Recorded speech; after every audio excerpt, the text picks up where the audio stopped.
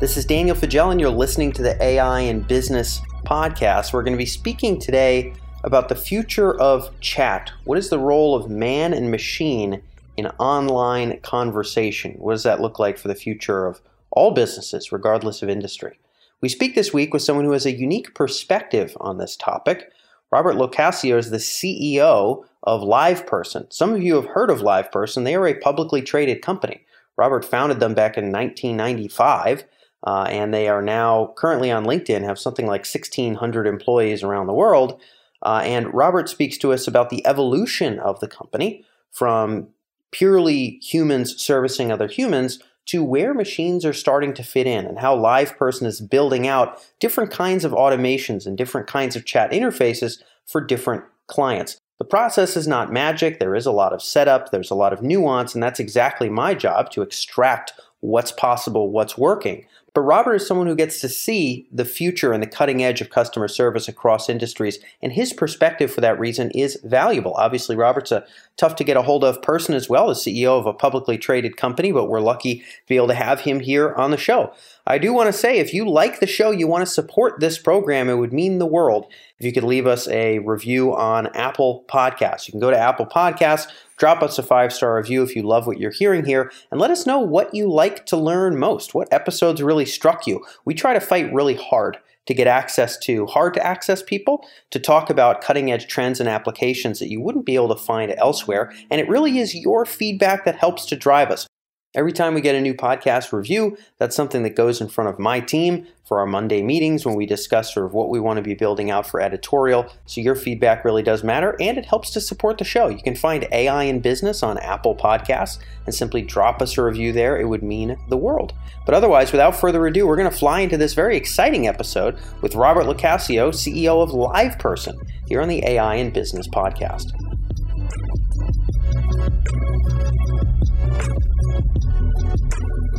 So, Rob, I want to dive into the kind of future of AI and chat in the enterprise and a little bit of your journey there. But before I even do, you've been running this company for quite some time. I mean, you guys started online chat in the 90s.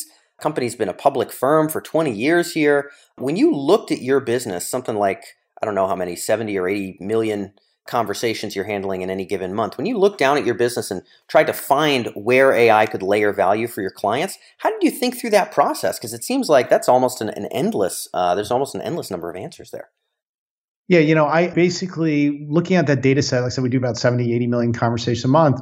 I kind of said, that data we could take and look at, how are, use cases around banking and telco and retail and healthcare. These are our big customer bases, come from these verticals. How can we automate those conversations? And so we basically just dove into the data. We aggregated the data and looked at it across customer, and we could see that there were patterns that made really good conversations.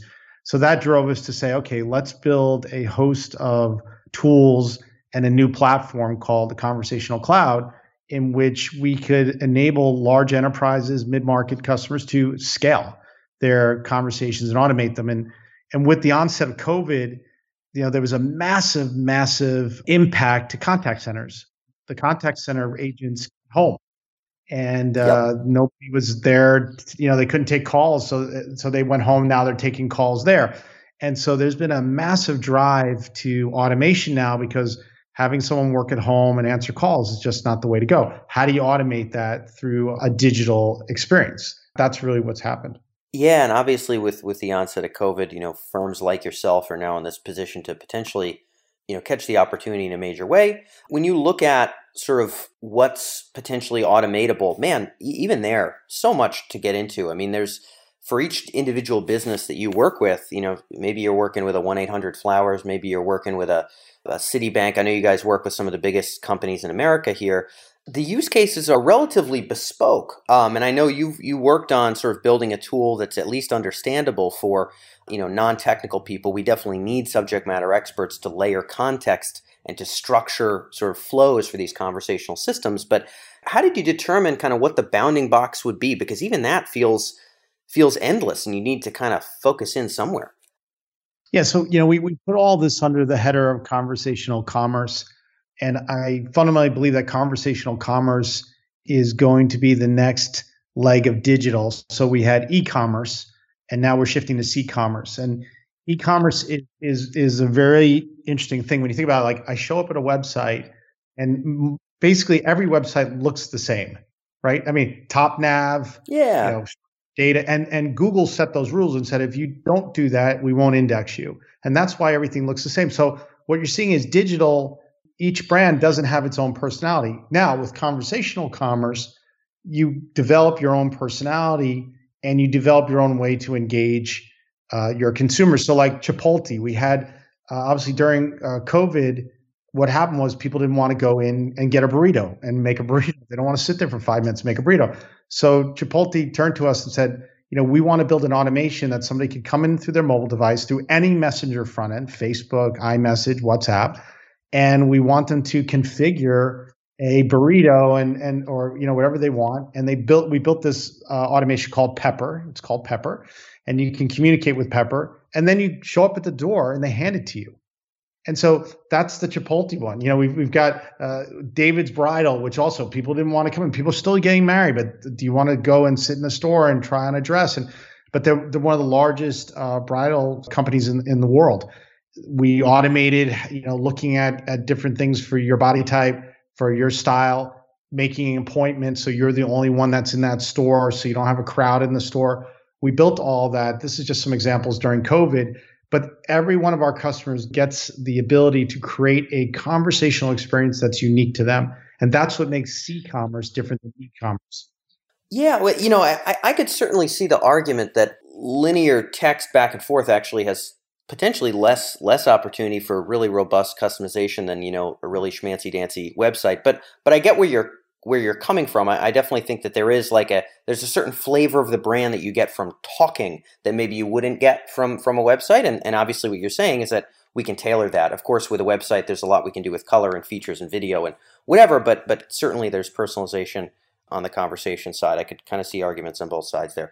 With respect to working with these big brands, again, you're dropping some pretty big names here, names that almost everybody listening in has heard of.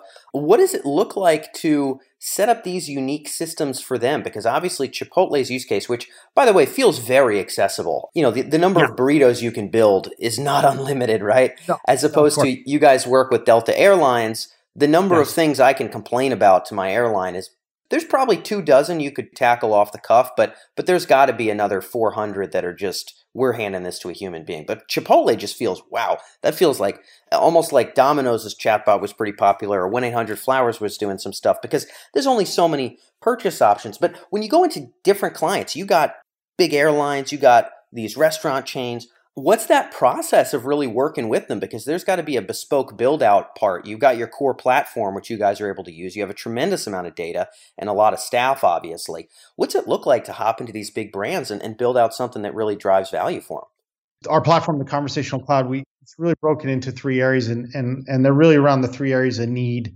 when you're looking to scale automations. One is the intent, we call it Intent Manager, and it's a technology that ingests all the conversations and then organizes the intents. So we talk about an intent-driven business.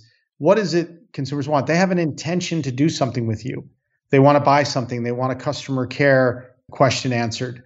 And that's an intention, and we call that in technology intent. So we organize the intents, and it turns out, as we all know, we all ask an intent differently. So I may ask, hey, a bill differently than you do. But the technology has to recognize those differences, aggregate them, and then what you get to see is a list of all the intents in your business, and then what are the top intents and what are the mid-level. And usually what we say is like, let's go solve the top intents. Yeah. Maybe one intent is 30% of all the voice calls you're having. Let's just solve that. Yeah. So the next thing you do, like, do you have back-end access to those systems that can support, that conversation, fulfilling that intent? And then we have a thing called Conversation Builder that enables the automations, the actual conversation, the bot to be built, deployed, and then managed. And then we have the analytics behind it. But that's kind of the thing. So it's look at the intents, craft the automation, deploy it, improve it, manage it, and then look at the data around that to keep the cycle going to make it get to 90, 95% accuracy. That's where we try to get to 90 to over 90% to goal. That's what we're trying to do. Yeah, that's one of the things about these customer facing systems, right? Is if you guys were just building some insider analysis tool based on call center transcripts, you could be right 75% of the time, and you're potentially still delivering a good amount of value to those internal teams. But if you're facing customers, we've got to be able to be right more often. So you're talking about kind of categorizing intents, and I think the companies that do this well have to go through some phase of that. Based on volume, what are people at their core? What are they trying to get done? Let's take a look at our percentages here. It sounds like AI can help with that, obviously, and then figure out what we can tackle. There must also be a consideration of which of these questions that occupy huge amounts of intent space are AI tackleable, and to what level? Maybe some of them, well, we could answer the first volley of questions, but almost inevitably the second one we're doing smart routing to the right human being. Maybe in other cases we can potentially automate the whole thing. So it sounds like you're probably considering what's taking up a big pie slice of that intent space, but then also, how handleable is this thing? And picking a pie slice you can actually get to that 90% with. Yeah, so we call this the tango, which is a tango between machine and human, or agent and human. And so when we go live, a lot of times also we'll have agent-assisted bots that are, as an agent's doing a human interaction, a message or a chat, that they are being assisted by a bot. And we usually start there so that there isn't a lot of error, as in the bot will recommend something to the agent goes, oh, that's correct. And then they're training the bot of what the right answers are. So if you're listeners, if you're out there and you're looking at, so I'll tell you where we see the problems. Cool.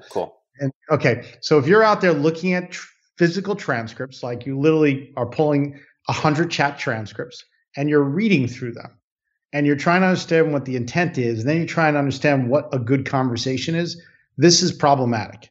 So that's problem number one, because it's really hard for a human to ingest information at that level. You can go through 10 or 20 transcripts, but you can't go through 200,000.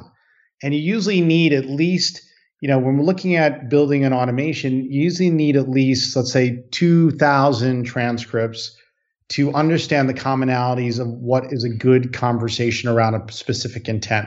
It's very hard for a human to look at 2,000 transcripts and say, like, here's the pieces that made that good. The second thing is, if your technical teams, your data science teams are building the automations because they're looking at these transcripts and then they're creating something, that's problematic, we found, because usually this group of employees don't talk to customers like a contact center rep. Yep. So that's why we built the tools so a contact center rep could create the conversation in a natural, like they're writing a book, like they're writing a chat. They don't have to do flow charts and Gantt charts. They write a conversation naturally. And then we have an AI there that tells them how they should write the conversation. They can pull in an API. But if you're hand doing this is where we have a lot of problems with chatbots. Yeah, I mean, I think teams that are, let's say, not wholly and unhealthily ignorant as to how AI should operate, and I would hope that a good percentage of our audience fits that bill. Teams that aren't at that level of wholehearted ignorance, I think, would probably do a good amount of actual labeling of the intents, and then they would take a system like yours and they would say, how well is this thing labeling intents? How well does this line up to what we know our intents to be? You're right, millions? Having a human team label million? And no, of course that would be obscene. But having sort of a head customer service person and maybe some of their crack customer service subject matter experts kind of come up with these major buckets and trees, and then seeing, hey, can AI detect and bucket these things appropriately? It would feel like that's the only realistic way to skin the cat. The part about having non-technical folks build out the system is also pretty tough. So having the guy straight out of Carnegie Mellon with a PhD, hey pal, you work at Delta Airlines now, why don't you go ahead and build our chatbot? That would be one of those wholehearted ignorance things that we would sort of advise our listeners not to do. The other thing, though, that's often really hard is take your subject matter expert and put them behind the steering wheel of something that's all of a sudden gonna influence the user experience of 100,000 folks a day at Delta Airlines. So when you work hand in hand with a big brand and you're working with their subject matter experts, which is really necessary, of course, you need to talk to IT to get access to data. Sure. You need to talk to subject matter experts because they know how these flows work. How do you team up with them to get the company to a level of confidence where they're ready to deploy? I imagine we got to sandbox and incubate this stuff a little bit because, again, it's a lot of responsibility for Jimmy in customer service, even if he's been there for 20 years, to push something live. Talk about that tango with you and the subject matter experts to get something rolling. You're absolutely right. It's crossing groups. So you've got the IT folks and the technical folks that have the knowledge of all the back end systems. You need that access. You have then the contact center reps who understand about conversations and the diversity of conversations. By the way, if you talk to a contact center rep, you'll find even for the same intent, they sometimes pick up the personality. Like we have a bot called Grill Master, which is selling outdoor grills for Lowe's. Wow, what an interesting use case. End-to-end flow, end-to-end, like no human in the loop. That's pretty cool. A contact center agent group in the Dominican Republic built this bot and many others. And I remember when I went down there. It was like one of our first, this is about 2 years ago. It's one of our first automations on the scale. And I talked to the contact center, tell me what it's like selling a grill. And they told me like, well, there's three different types of people who talk to it. There's the know-it-all, and they ask an intent in a certain way. And there's a person who will ask me first, like, do you barbecue? What steaks do you like? They'll ask the agent, and they want to hear the agent's point of view. Oh, wow. Okay. And so they found, even on this same intent of I want to buy a grill, there were 3 or 4 personality types that if the bot started to work and take you down a flow of a certain personality, you would lose the person. You would lose the consumer's engagement. So the bot asks some questions, and that's the beauty of conversational commerce. You don't have to guess. The automation can ask a couple of clarifying questions, which then can take the flow in a certain way. And then the agents watch it. So the agents deployed it Grill Master. They watched it work. They see it's breaking, like as in a consumer broke something. They hop in real time, take it over. So there's no transfer. Then they improve it. And within a couple of weeks, you can get that 90%, confidence rate of an automation. And again, I imagine that objective is easier for some use cases than others. The grill one is a pretty interesting one because that actually does feel, that feels really bespoke, really kind of like hunky-dory conversational, what's the robot going to say to, hey, pal, what do you like to grill on the weekends? Do you also like XYZ kind of steak? Like, oh man, what a weird bucket of questions we got to draw from there. Because at that point, we got to pretend to be human, unless we don't. But I presume I don't really know what the permission or whatever level thing is there. Some people I don't really care if it's a bot or a human. Maybe some people do, but that actually feels somewhat challenging.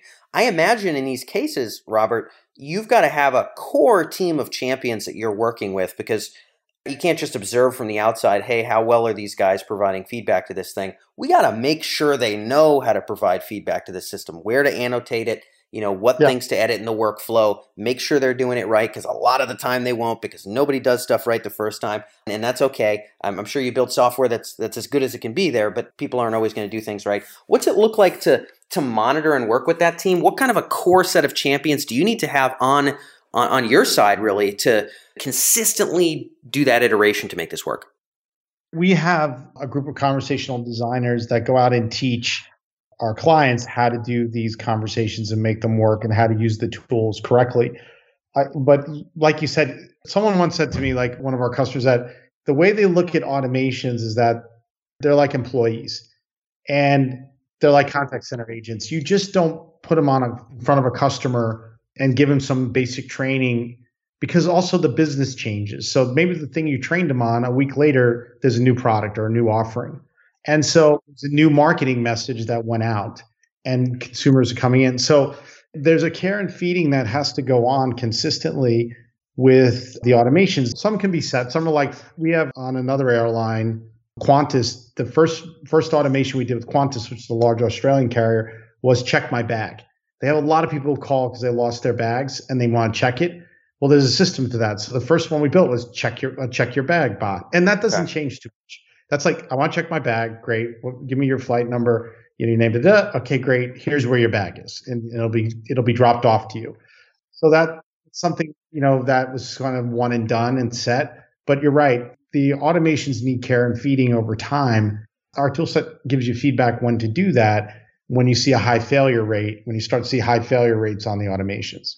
Yeah, and somebody's got to be monitoring that, I presume. Do most of the firms you work with have some level of in-house data science expertise where they can talk to you in a little bit more technical vendor language? Or the bulk of the time are you, just talking to some IT folks and really you're not touching their in-house data science folks? It's mostly IT. There may be some days, usually now there's data science in the IT groups. So they Yeah. are the IT groups. It's interesting. The IT groups, it's kind of a 50-50 split between we work with IT groups or we work with the customer care sales groups. And so someone will be the champion on either side and they have to bring it through. It's hard. Whatever champion comes, let's say it's a head of customer care, they've got to really bring together the other groups if we're really going to make it work. Yeah. Because I've seen this where we get a champion and cares like, oh, I'm all in. I want to do automations. We're going to get the and IT is too busy, whatever for whatever reason, and you can't get to sophisticated automation. So you're staying up on that FAQ bot, which we all kind of don't like. Yeah. So Yeah. that's problematic. And if you're going to be a champion, and if you're on the IT side, same thing. Just throwing a bot out there in front of a customer care group, they will just be like, you didn't involve us, and this is not a good conversation. We're getting phone calls, and they're costly, and it's a bad experience. And CSAT went down, or NPS Yep. went down. So there's a lot to this. Yeah. But here's the end result. I've been in this business for so long. I've dealt with large customers and all sorts of customers. We can get to an 80% automation rate. We could do that today. We can automate 80% of your customer contacts. Now, in order to do that, we have to have access to back-end systems, and we've got to have an alignment in the company. Looking at the data across telcos, banks, insurance, retail, there's very few things that we need a human to talk on a phone about. Very few. Yeah, not being a vendor myself, I can't speak to the same degree of confidence. You've been in this business longer than me. You're also a vendor. All things said, you've definitely said your piece there, though. And I don't doubt that there's a good, healthy chunk of what we all believe humans need to be in there for that maybe they don't. The last question I want to run by you here, Rob, as we wrap up today, and now that we have an understanding of sort of what you guys have built out, I also really appreciate the context on the process. You guys have so many big clients. I think the process gets a lot more credibility when you guys talk about it. It's really what you've done with your own firm. A lot of the people listening in, they might be interested in applying chat in their own business. They're also maybe a little envious, that a company that's been public for 20 years has been able to, build an wing of their business that involves artificial intelligence and leverages it in a powerful way. When you think about the transferable lessons for the other listeners who might work in, the kinds of companies you work with, big banks, life sciences firm, maybe a big retailer, what are some of the things you learned as a leader of an innovative company for bringing AI into a company that really didn't have it in its DNA from the get-go? What did you pick up that other people should know? Yeah, so it's funny. Like I was reading an article, I think it was once years ago in the Financial Times about the best lawyers, corporate lawyers in the country. And one of them was the general counsel of Spotify. And Spotify is one of our customers. And I called him up. And they wrote this article about how he had a tech team. It said, this guy has a tech team. I'm like, what does a general counsel, why does he have a tech team? Yeah, that's interesting. That's interesting, right? So I called him up and I met with him. And he said, yeah, I'm automating like a ton of what we're doing in the legal department. And nobody wants to automate legal. Like there's no technology for automating like a good legal process. So contracts and all this stuff. Thinking. And I started looking at my own company, and our G&A line is about 12-13% of revenue. So every year, about 12 to 13% we're spending on finance, HR, and legal. And this is kind of normal. 9 to 12% is kind of what a normal public company will spend. So I'm like, what do we do there? So I've looked into it and stuff, and I started to realize it's just these are big data repositories. And then people rely on analysts in these groups to look at the data and give them feedback. And so I said, why can't we automate that? So I did something which was pretty bold, and I think it'll become the trend. But about 3 quarters ago, I switched out my CFO and I hired a data scientist. I had a guy who came out of MIT. He built a hedge fund based on some machine learning algorithms that he built around consumer engagement on mobile devices. And I found him and I hired him. His name's John Collins. And John joined us, and he is automating a lot of what we normally had humans doing. And from mundane work, like we have hundreds of millions of dollars that comes in from every year in sales. So people send money to our bank account. And there was a human who looks at like, oh, 2,200,064.26 came in. Oh, that's related to something of this customer's invoice. I mean, literally, there's humans that do this, and so we built an automation to remove that human. And there's a lot of other things he's done now. We're working on a CRM system that's fully conversational, so our salespeople don't have to input stuff into Salesforce, but we capture the conversations they're having on voice calls and emails also, and we can tell where they are in the stage of selling. And so he's building a system like that. So all I'm saying is that we're now pointing AI and all that towards us. And I decided to take our CFO and make him, he's a data scientist. Yep. And it's a game-changing thing. So I think we could take down G&A from 12%. I think we'll get it down someday to about 3%. So for a company like ours, that's taking a $50 million expense and taking it down to $5 million. Yeah. So I'm saying like that, and that's all profit. And so even though the name of our company is called LivePerson, I kind of know that live people should be doing strategic work. They shouldn't be doing mundane work. And so, that's the funny thing, right? You're talking about 80%, and again, I can't back that number, but you're talking about 80% of conversations not needing people. That is the name of the firm. Yes. But it sounds like your live people, your vision here for live people is, hey, strategy, high level work. That's basically it. We shouldn't be doing the mundane stuff. Yeah, and with AI, there's a little bit of a debate on AI, but there's the concept of AI, which is Elon Musk keeps saying it's an existential threat to humanity. My perspective is that AI will give us more capacity as humans, like any machines do. And yes, job loss will happen. I don't think it'll be as severe as people think, because like our contact center agents who are answering phone calls now are becoming bot builders. We've made that transition with them. So there's a lot of need for even people with that skill set to move to conversational AI. So I just think that it'll give us a lot of capacity. And that's why, if you look at China, everyone talks about the biggest threat of China is focused on AI as a country. And our government isn't as focused, although our large tech companies are, most tech are.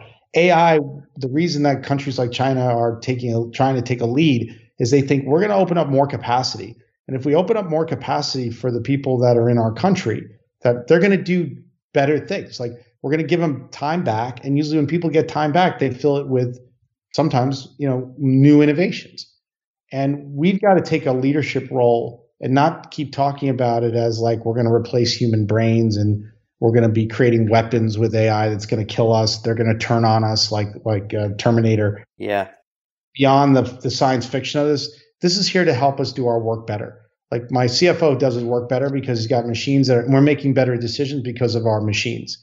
And everyone should be thinking like that. And that's going to make us a better place. Once we have more capacity, we're freed up to do better things with our lives. Yeah, strategic work. I'm not entirely sure so I'm definitely with you on the idea that humans can move to higher level strategic work. I think sometimes we're not going to be able to find a role for everybody, but some of the time we definitely are, and we'll be able to repurpose staff. I think that making such a statement would not make me feel like I'm misleading anybody. I think that there are some folks that are thinking about the existential side of AI 20, 30 years out, and I think some of that may very well still be super relevant, and I'm not going to take a lick away from actually some of those broader concerns. That said, today, for a CFO, if you're reading Nick Bostrom on the job, you basically should be fired, and you should be reading something that has to do with you actually delivering results to your company. So I won't disparage Bostrom or the folks in that camp, but I also will totally agree with you that, hey, there's a lot of good to be done, and let's go ahead and get down to it. In terms of transferable lessons, as we close out here, Rob, things that other people could learn from is one of them,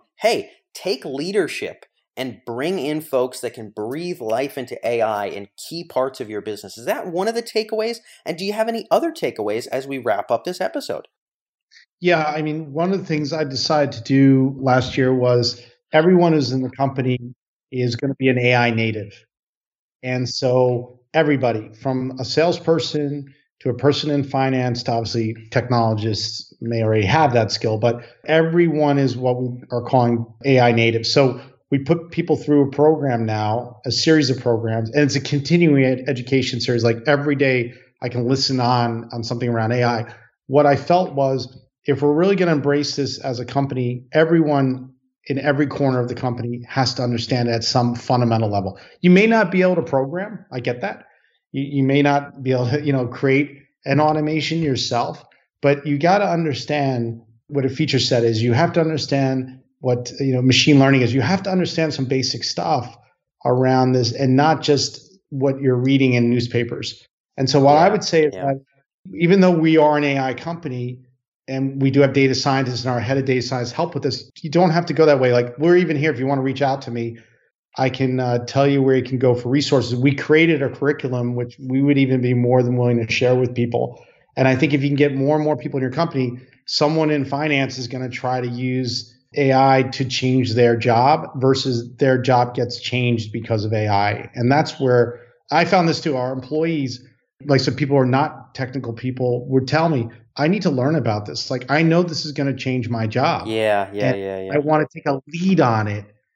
I don't want to be run over by it. And that's the greatest gift you can give to people in your organization. Got it. Okay. So two things here. On the one hand, there's some level of, hey, smart leadership in the parts of your business that have opportunity, who can share that AI vision. That's going to help drive some change. Also, from the bottom up, we can decide to breathe AI fluency into the training of all the departments of the business so that people get it and can participate in this transformation. Yes. I like it. And you're doing it while you're moving and shaking with a rather large firm there, Rob. So hopefully some of the folks tuned in are taking notes. I know that's all we have for time, but thank you so much for being able to join us on the show today. Thank you.